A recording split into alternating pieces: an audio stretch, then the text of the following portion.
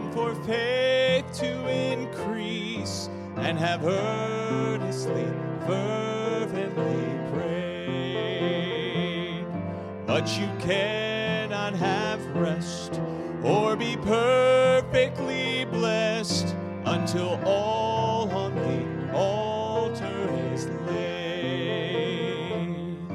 Would you walk with the Lord in the line of His word, and have peace and contentment always?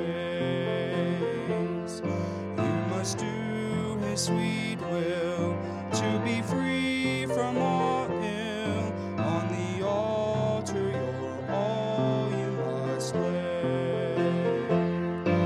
Is your all on the altar of sacrifice laid? Your heart does the Spirit control? You can only be blessed and have peace and sweet rest as you yield Him your body and soul. Who can tell all the love He will send from above, and how happy our hearts will be made? Of the fellowship sweet we shall share at His feet, when our all on the altar is laid. Is your all on the altar of sacrifice laid? Your heart does the Spirit control? You can only be blessed and have peace and sweet rest as you yield Him your body and soul. As you yield Him your body and soul.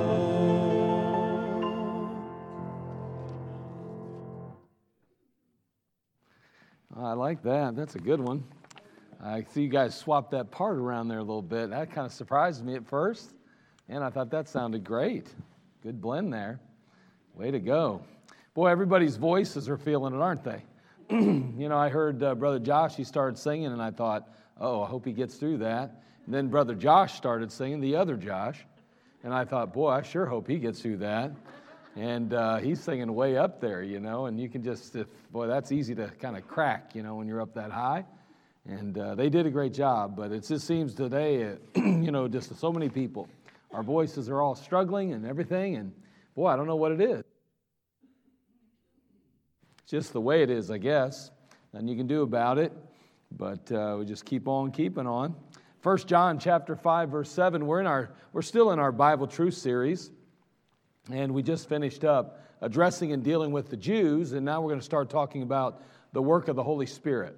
Just a little bit about the work of the Holy Spirit. We're going to look into that. So 1 John chapter 5, verse 7, and we're going to go ahead and read that verse as a kind of the verse to kick things off, and then we'll just get moving along in our study. But I'm glad you could be here tonight. It's good to see folks starting to make their way back. I was talking to Brother Kavanaugh up here. I said, boy, I tell you, it looks like we're starting to finally find our ways back. And folks are starting to feel a little better. That's good news, and that's exciting. By about the middle of, I figure in another 2 weeks, we should be through the Omicron, and hopefully we should be fine. It took about a month to get through Africa, and so in the United States, it should fly by pretty quickly. It's just a matter, everybody's getting it so fast. I mean, you think about our church. I mean, if I said, how many of you either had COVID or thought you had COVID in the last 2.5 weeks, or even the last month, I guarantee you there'd be all kind of hands in the auditorium go up. And it's just amazing just how fast that's flown through. Now they're saying that we could have a twindemic. Now they're talking about the flu being part of the COVID because you can't test for the flu anymore. It's crazy. So anyway, so you either got the flu or the COVID. It doesn't matter. It's all under one thing now. So there you go. So good times, okay? Good times. And I don't have a clue what's going on. I just know what we're doing in the house of God. We're serving the Lord. We're going to keep on preaching and teaching the truth. I'm glad you're here. When they were singing that song, I thought to myself, man, I'm glad I'm in the house of God tonight. Man, I was enjoying that. That was good stuff. That was good, man. All the rest of that stuff, whatever, you know.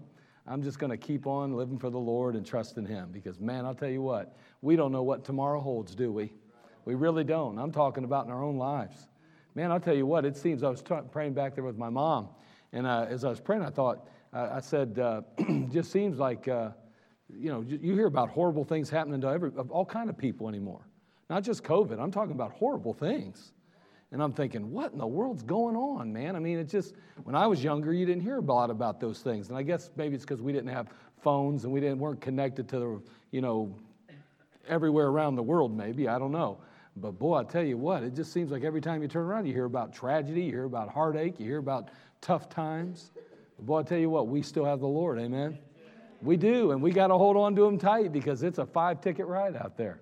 And so just hold on for dear life and trust the Lord, and He'll take care of us. He'll get us through it all, and it'll be good to go. Now, 1 John chapter 5, verse 7.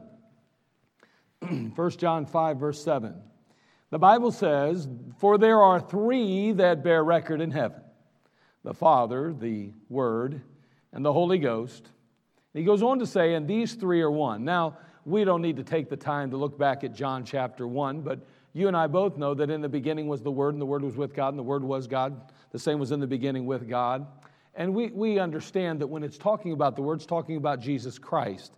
And so in this particular passage in 1 John chapter 5, verse 7, there are those 3 that bear record in heaven, he says, the Father, the Word, meaning the Lord Jesus Christ, and the Holy Ghost, and these 3 are one. And in our Bible Truth series, we're going to turn our attention to the work of the Holy Spirit. And according to the Word of God, the Holy Spirit is co-equal with the Father and the Son. He's co-equal. He's God, and His contribution is an inseparable part of the whole.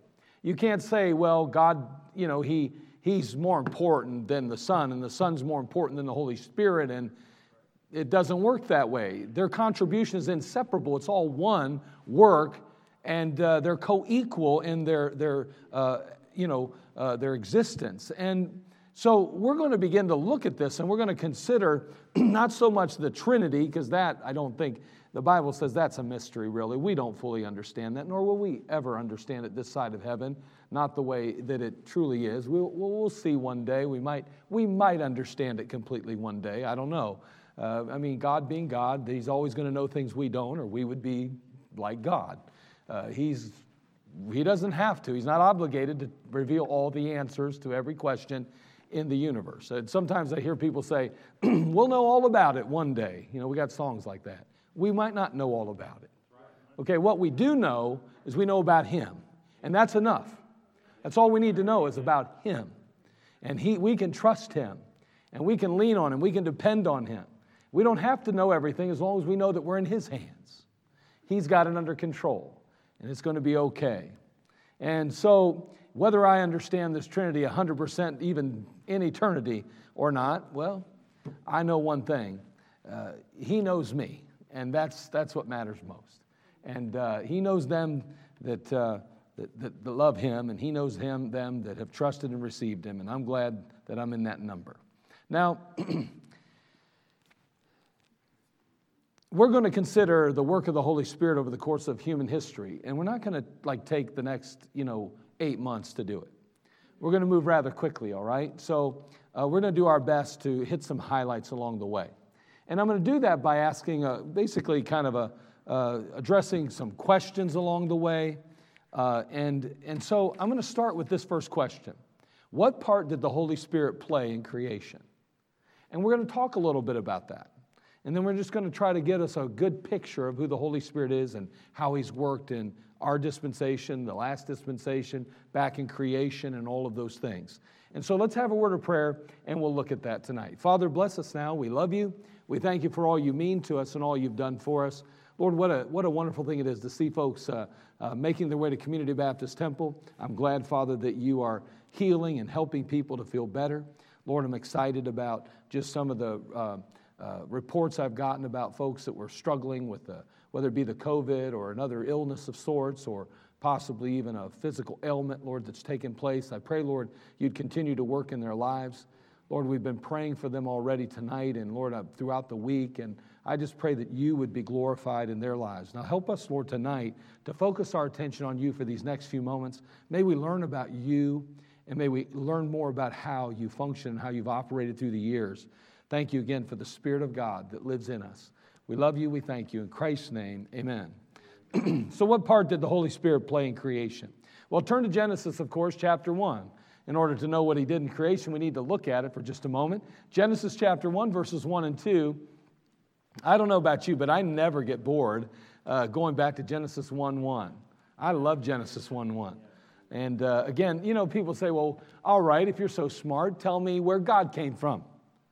Well, I never said I was that smart. Okay, so I never said that, so I don't know. It's just all I know is what the Bible says, in the beginning, God. That's all I know, in the beginning. Now you say, well, when's the beginning? Then if there's a beginning, there had to be a beginning. The Bible says he's from everlasting, so I don't know where that's going, but I do know this. I can trust him. He says that in the beginning, God, that he was there. He was there. He's always been there. And I like that. I like going back there. If that wasn't true, then honestly, then I guess there'd be some validity to this thing called Darwinism. I mean, if there was a God that had a beginning, then something would have had to happen to create him then. But there's nothing before God. And I like the Genesis chapter 1 because it puts things in perspective and says, oh, by the way, all those man-made theories and science, if you will, so-called, falsely so-called, he says even, it can't explain him. It can't explain him. And creation took place. Thankfully for us, it did, because then he reminds us about the cross and how he recreates in us a new man. What a wonderful thing that is. On Genesis chapter 1, he says, in the beginning God created the heaven and the earth. And the earth was without form and void. Darkness was upon the face of the deep. And the Spirit of God moved upon the face of the waters. Now the Spirit of God, in this particular case, is seen kind of hovering over or kind of brooding over this deep darkness. Darkness prevailed, but the Spirit of God would illuminate the darkness, and he would impart life. Now, we note that his role today is much the same. He does basically the same thing as he did then. Because we see that he provides illumination for you and I as well. He's always providing light in the midst of darkness. And in 1 Corinthians 2:14, the Bible says, but the natural man receiveth not the things of the Spirit of God, for they are foolishness unto him. Neither can he know them, because they are spiritually discerned. This truth should move us then. If indeed we believe that there are certain things that are impossible to understand without the illuminating presence and power of the Holy Spirit, except that he put the spotlight on it, then it ought to move us to pray before we read the Word of God. It ought to move us to do so that we can fully grasp and understand its truths. I think about the challenge that we have to read through the Bible in a year. And, I don't know how much Bible you read a day, but I'm going to say this. I bet you there's a number of people that will attempt that challenge who will say, I'm not used to reading that much. The temptation will be to go right to the reading and neglect a time of saying, Lord, I need you to illuminate my spiritual sight. I've got to see what you're giving me. I want to glean from your word, not just simply read through it. And so I can't do that on my own because you're the one that brings light. You're the one that illuminates. And I need that illumination tonight. Not only does he provide illumination as he did there in the creation, but also he brought forth life. And so he still does today. In John chapter 6, verse 63, it says, it is the Spirit that quickeneth, that makes alive, if you will. The flesh profiteth nothing. The words that I speak unto you, they are spirit and they are life. Why? Because they're the Spirit moved. They're the Spirit of God speaking. What we learn is that the Holy Spirit was active in creation.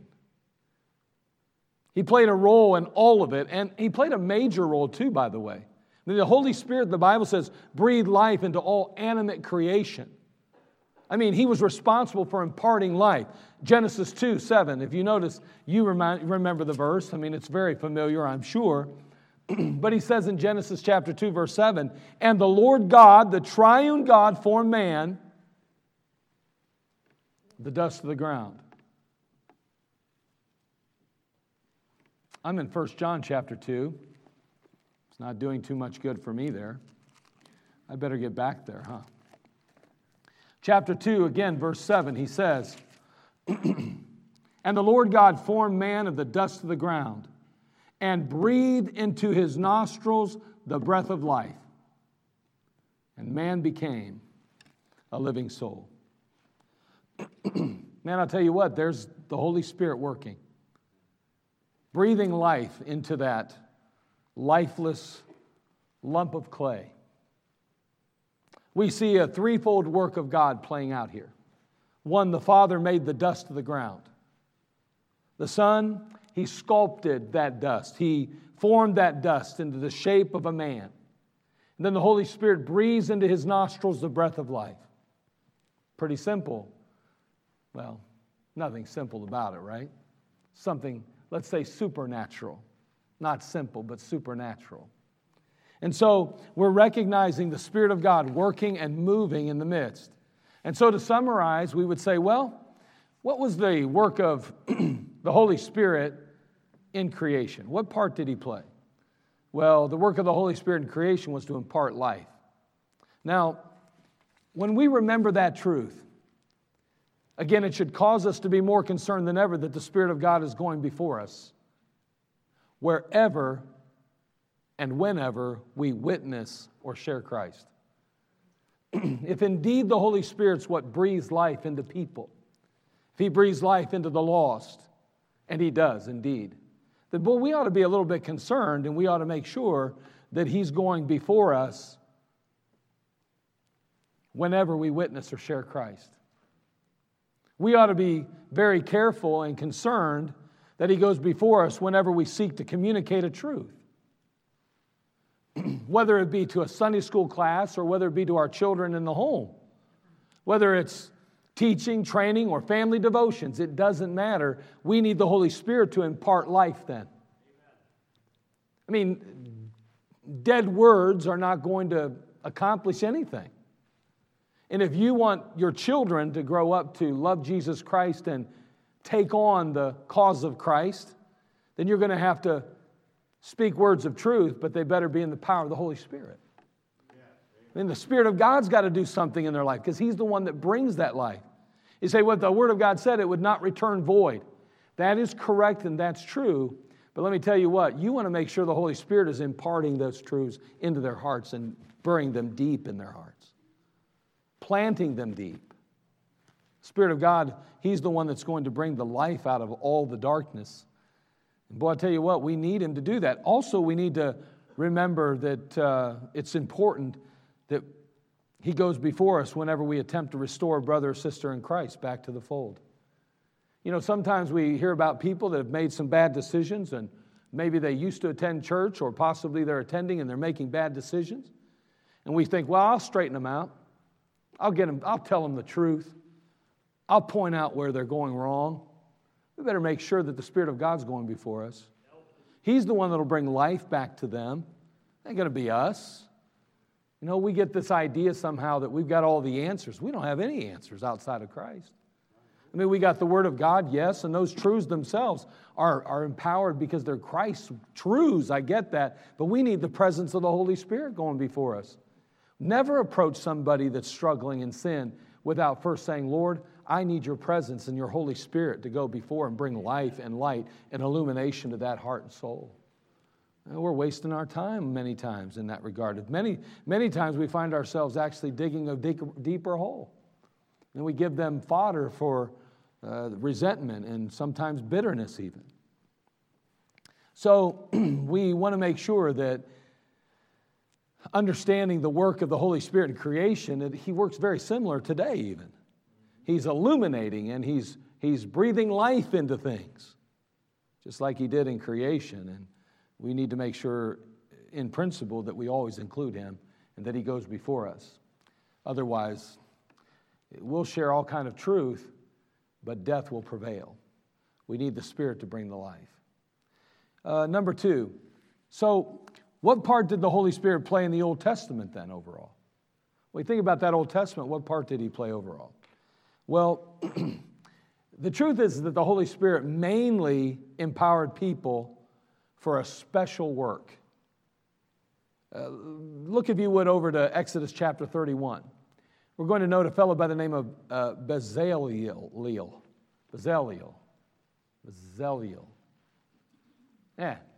I'll have to listen to Alexander Skirby say it. He'll set me straight. Bezaleel, you could say it that way, I guess. You can say it however you like. Just say it. You can name your child that if you like. All right. So here we have this situation right now. We've got this Bezaleel, and the time's come to construct the temple of God.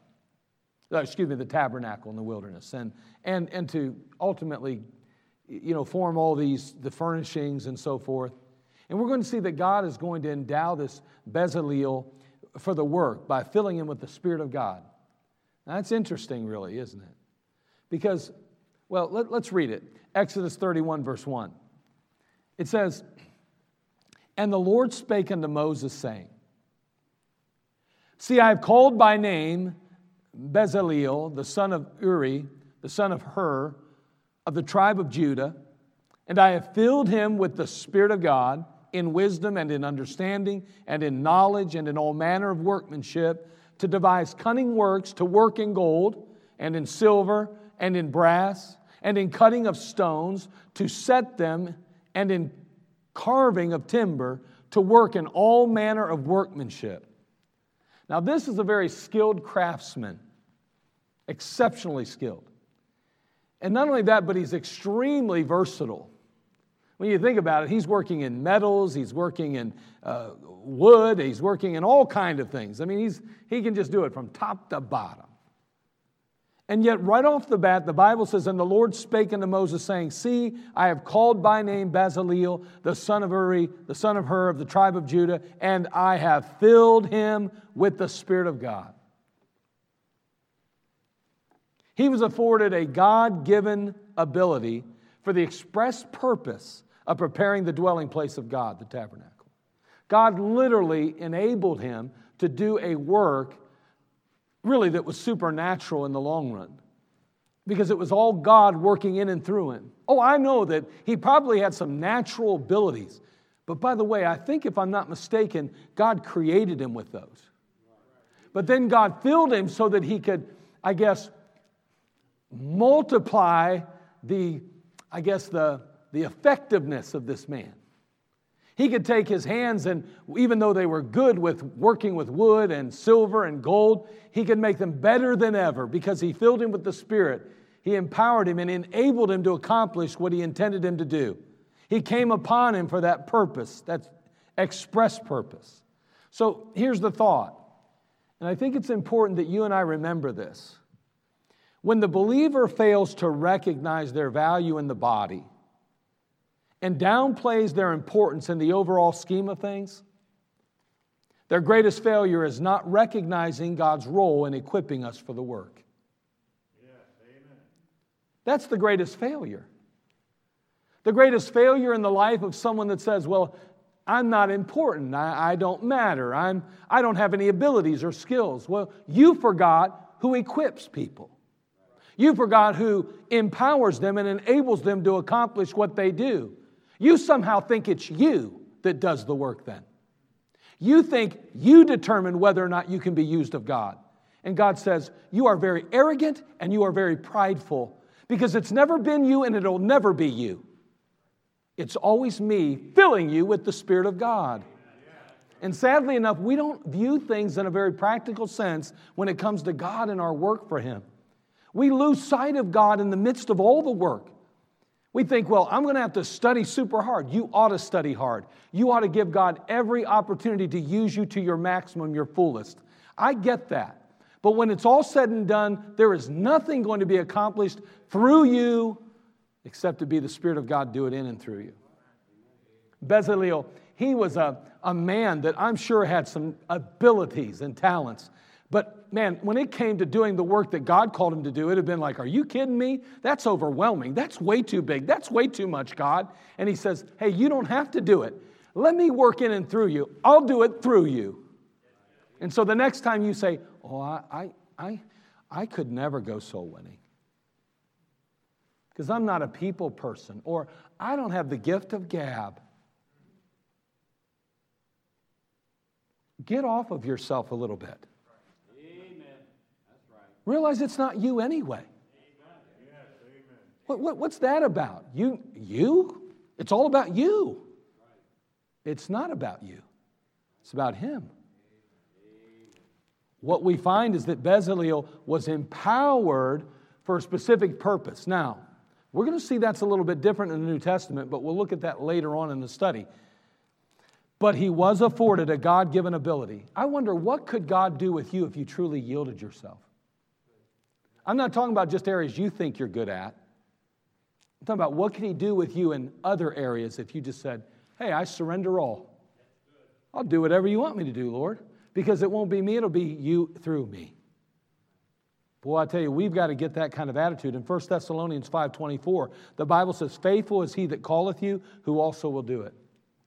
And let's just throw this one out too real quick. You know, it's interesting. We've lost sight of local church today, okay? And what we've done is we've all got our own little gifts, and we all think that we're God's gift to humanity. So we think we know exactly how we ought to be used in the church. And we don't want anybody telling us how to be used. We think we have a right to go to God, get an answer from the Lord, and he tells me how he wants me to be used. And if the pastor doesn't agree, the staff doesn't agree, then obviously they're not right with God. And I better find somewhere where somebody's right with God that can help me to fulfill my full potential for the Lord. Can I tell you, that is so unscriptural. That once again, there's that pride raising its ugly head, thinking somehow that we know more than God does. Do you know sometimes you need to do something you're not comfortable doing? Sometimes it's important that you and I have to step out and stretch our spiritual muscles a little bit. And sometimes the thing that you're most comfortable in is the thing that you will never trust God to help you with, because you're so capable without him. You could do it standing on your head, and you think, that's where I feel I deserve to, that's where I need to be serving. That's where my gifts are. That's where my strength, that's where my passion is. Well, maybe God's got something else he wants you to learn. Humility. Maybe God has something else he wants you to learn. How to trust him and not yourself. To be totally dependent on him and realize that if you've been called, and let me tell you, he'll speak to your pastor sometimes and say, fingers on that one, use him in that capacity. Well, I don't think that's an area for me. I don't feel comfortable with that. You ought to be like, oh, pastor, are you kidding me? You think I could do that? I don't think I could do that. So do you think God could do it through you? Well, if he wanted to, I guess. I'm convinced God wants you to do that. Why don't you step up and do it? Oh, okay. Well, let me give it a shot. I think you're right. Faithful is he that calleth you, who also will do it. I think you're telling me you think God's in this. Oh, absolutely. You might be surprised how God will use you. You might be surprised how you'll surprise yourself. How God will surprise you even. It's amazing. Again, that goes against the grain of everything we're being taught in our culture. I mean, we got college football players now who literally think that they can, go to a school and get all kind of money now because they're allowed to get paid, by the way. Yeah, they've got this thing. You're allowed to get paid now as a college athlete. Your likeness and your image and all this stuff. And they can go there and they can dictate the terms to the coach. If you don't let me play and I can't continue with making all this money and my likeness and my image, I'll go somewhere else where I can play. Well, you're not good enough to play on this team. I don't care how much you're making money from the local place down here or the booster down here. I'm out because I'm going to go somewhere where I can play and make more money. Well, whatever happened to the fact that you signed a letter promising that you would come there and be a part of that team? What happened to your integrity, your character? You know, we come to a church and we join it. It's ours now. Amen. Why do we leave it? Because we don't get our own way. Because we're not considered, in our mind, first team. Why don't we just say, Lord, if you want me to be first team, you get on the ball, Lord. I'll guarantee you what, you want to be first team around here? Knock on some doors. Be first team around here, get on your knees and start praying. First teamers, they get close to God. You get close to God, you get close to others when you get close to God. You'll find it'll work. It'll be okay. You hang in there. Don't quit. Don't let the devil deceive you. Don't let him do that to you. The Holy Spirit will empower you to accomplish things you never dreamed you could. Paul the Apostle recognized this truth when he said in 2 Corinthians 3:5, not that we are sufficient of ourselves to think anything as of ourselves. Our sufficiency is of God. Even the Apostle Paul, who was the church planner of so many churches in the New Testament. I mean, we stand here today as a result of his ministry, basically. God used him so mightily. And he says, it wasn't our sufficiency. We didn't have anything to offer God. We were just a bunch of lost losers without him. We were sinners, unable to even please the God of heaven in any way, shape, or form. But man, he has chosen us to do this work, and we're just leaning and trusting on him completely. Hey, you're that person today that's going, I couldn't do nothing for God. Guess what? You're the one he wants to use. He'll do something if you'll let him. You say, but I don't have nothing to offer God. Oh, you have so much to offer God because you already come in with that humble spirit, it sounds like a little bit. Come on now. Just say, okay, Lord, ain't much here. Ain't nothing here really, but I'm going to let you have it. Do what you want. It's amazing what he'll do with you. God will use you. God will use you, boy. He'll use you big time. But you got to be open and willing. So what part did the Holy Spirit play in the Old Testament? He came upon people. Now, he came upon not only Bezalel, but he came upon the prophets. Look in 2 Peter 1:20 through 21. In the Old Testament, even when they were writing Scripture, when they were, all Scripture is given by inspiration of God, the Holy Spirit came upon these prophets for the express purpose of recording the Word of God.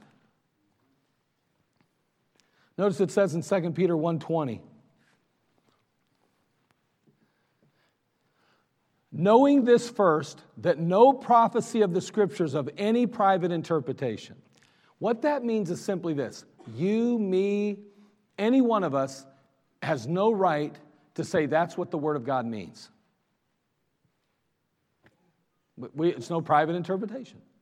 Well, you say it means this. Well, I say it means that. It's no private interpretation. You know what he's really saying? He's saying this, that the Bible is its own best commentary. If you want to understand what the Bible says and what it means, then look at the Bible for what it says and what it means. It doesn't matter what you think it means. All that matters is what God says it means.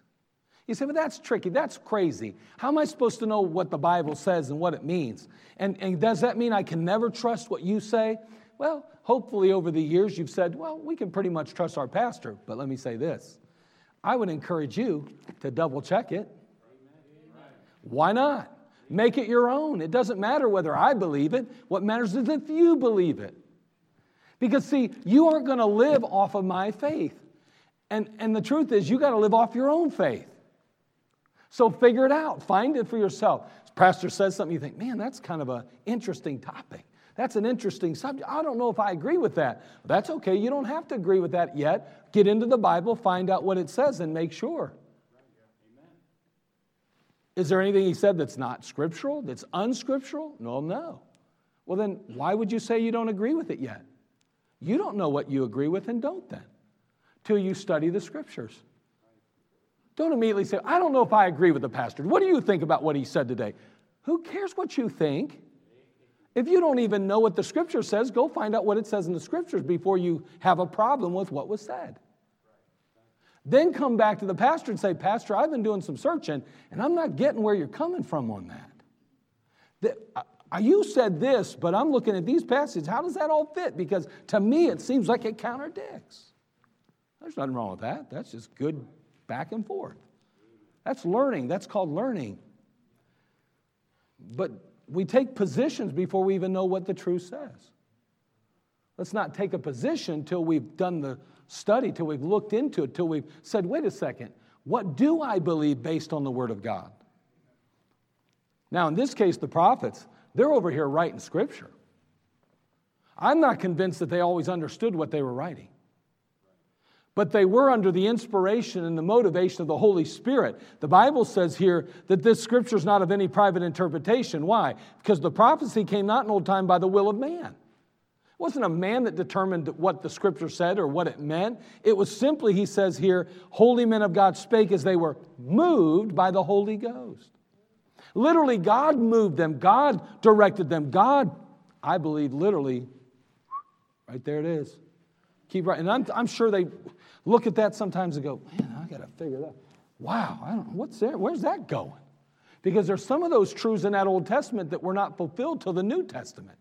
And there had to be things that they wrote that they were like, wow, that's just, I'm not getting it. I mean, you look at it, we can look back on it. They say hindsight's 20/20. We still can't figure it all out. They had to look forward to it. I'm sure they didn't understand all of it, but thankfully, they yielded themselves and allowed the Holy Spirit to do something in their life. Now, again, it's interesting when we think about a thought. You know, we think about this thought, not only what we do then, like Bezaleel, but again, what we say can be directed by the Holy Spirit then. I mean, someone, again, we say, well, I don't have that gift of gab. Remember I said that? Well, I'm saying it again. Just lend your voice to the Holy Spirit then. He'll direct you. Man, I can't tell you how many of you through the years have said, man, I'm really concerned. I want to witness to my family, and I just am afraid to, and I don't know what to say. And you say, well, preacher, what should I do? Well, first of all, many of you have done this. You've gotten a handle on the gospel. And then you say, but I'm just afraid I'll say something wrong. I'll do something. That's okay.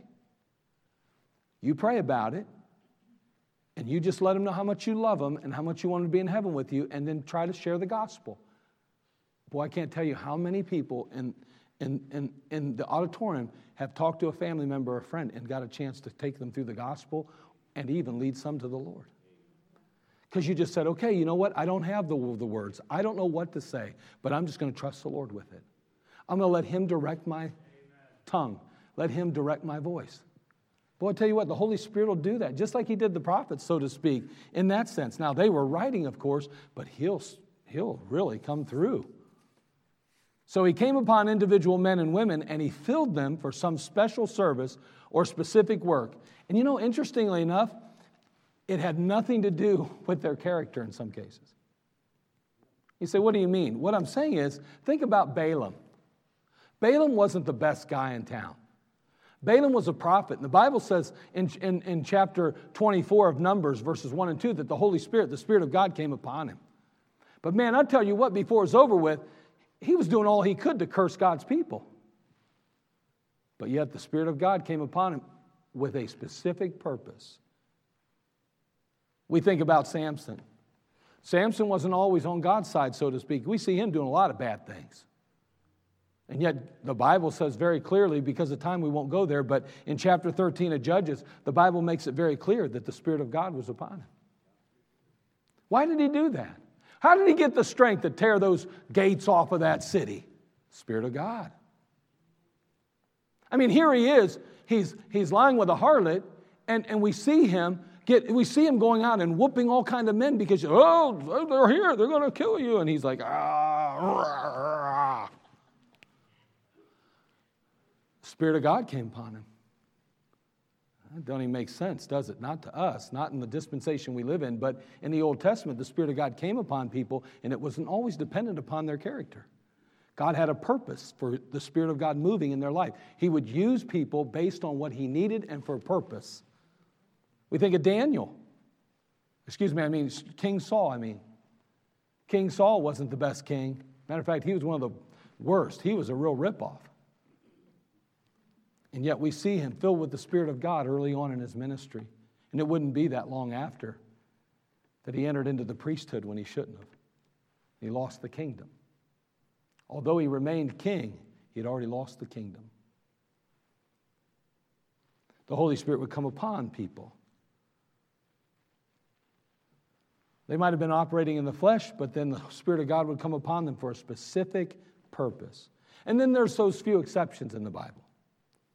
The Holy Spirit, people like Joseph and Joshua and Daniel, man, the Holy Spirit come upon them and he stayed with them for, we don't even know how long. Didn't really say that he left them. But again, the Holy Spirit didn't abide on men for any length of time during this dispensation for the most part. He came and he went based on what he was trying to accomplish and what he was trying to do. I think about David's life, and we'll close with this. Turn, if you would, to Psalm chapter 51. Look at David's life. Again, the Holy Spirit in that Old Testament, he'd come upon someone, empower them for a work, a specific work, they'd accomplish it, and then he'd leave them. That's foreign to us, right? Because we know he said he'll never leave us nor forsake us. We know that once the Spirit of God indwells us, he's there forever. As a matter of fact, according to Ephesians chapter 1, verse 13 and Ephesians chapter 4, verse 30, we know that the Spirit of God comes upon us and seals us. So this is totally foreign to us. But in the Old Testament, that's how it worked. Look what it says here in Psalm 51. Look at verses 1, starting in verse 1. Psalm chapter 51. What a powerful passage this is, because what we're going to find here is that David now has committed a very egregious sin against God and mankind, and we're going to see that the Lord now, that he's going to approach the Lord. And again, he's been confronted by Nathan the prophet, thou art the man, and now here he is, he's going to come to God and confess some things. Have mercy upon me, he says in verse 1, O God, according to thy loving kindness, according to the multitude of thy tender mercies, blot out my transgressions. Wash me thoroughly from mine iniquity and cleanse me from my sin. For I acknowledge my transgressions, and my sin is ever before me. Against thee, thee only have I sinned and done this evil in thy sight, that thou mayest be justified when thou speakest and be clear when thou judgest. We notice confession here. What an example of confession. Then notice here, we notice cry for cleansing in verse 7. Purge me with hyssop, and I shall be clean. Wash me, and I shall be whiter than snow. But now notice concern in verse 9 through 11. Hide thy face from my sins and blot out all mine iniquities. Create in me a clean heart, O God, and renew a right spirit within me. Watch this now.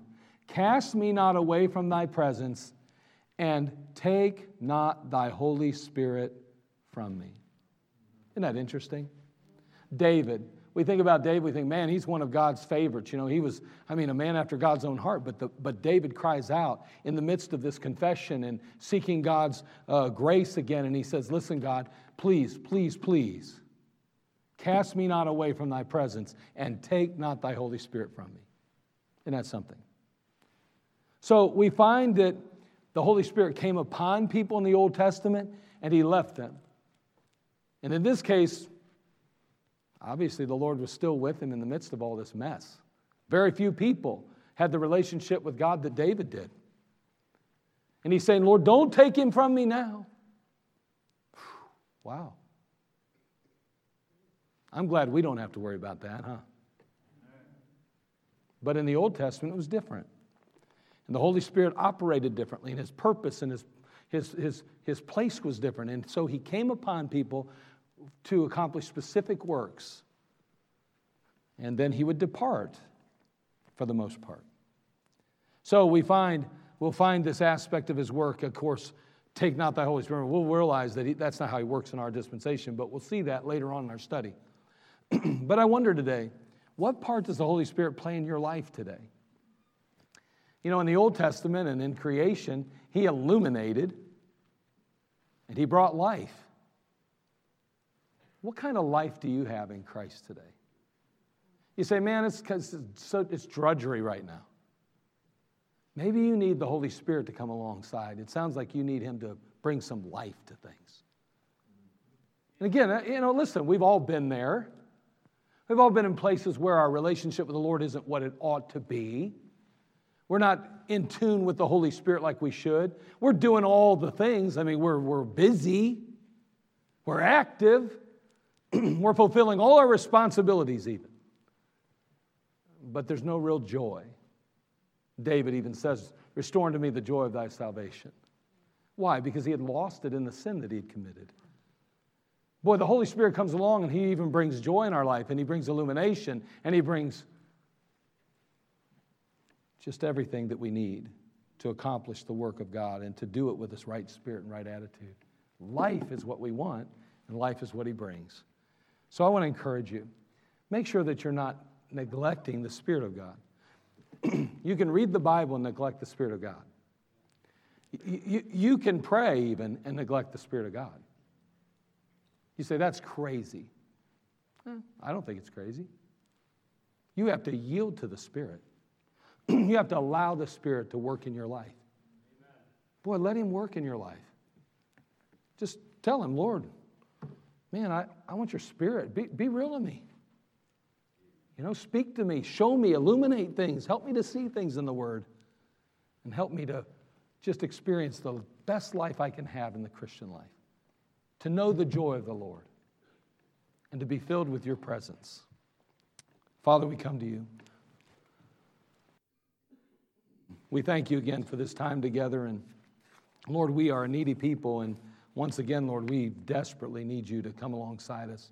Lord, we are thankful for the fact that we are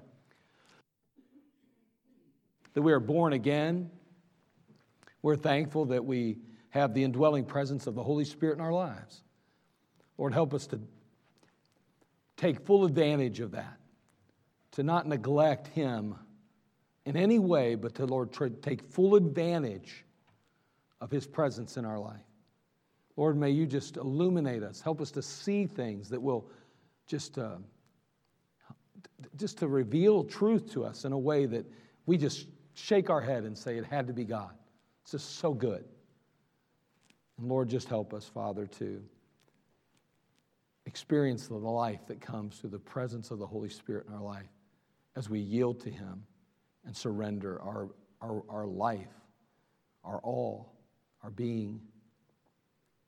We'll thank you. We'll praise you for it in Christ's name. Amen. Let's all stand, every head bowed, every eye closed, and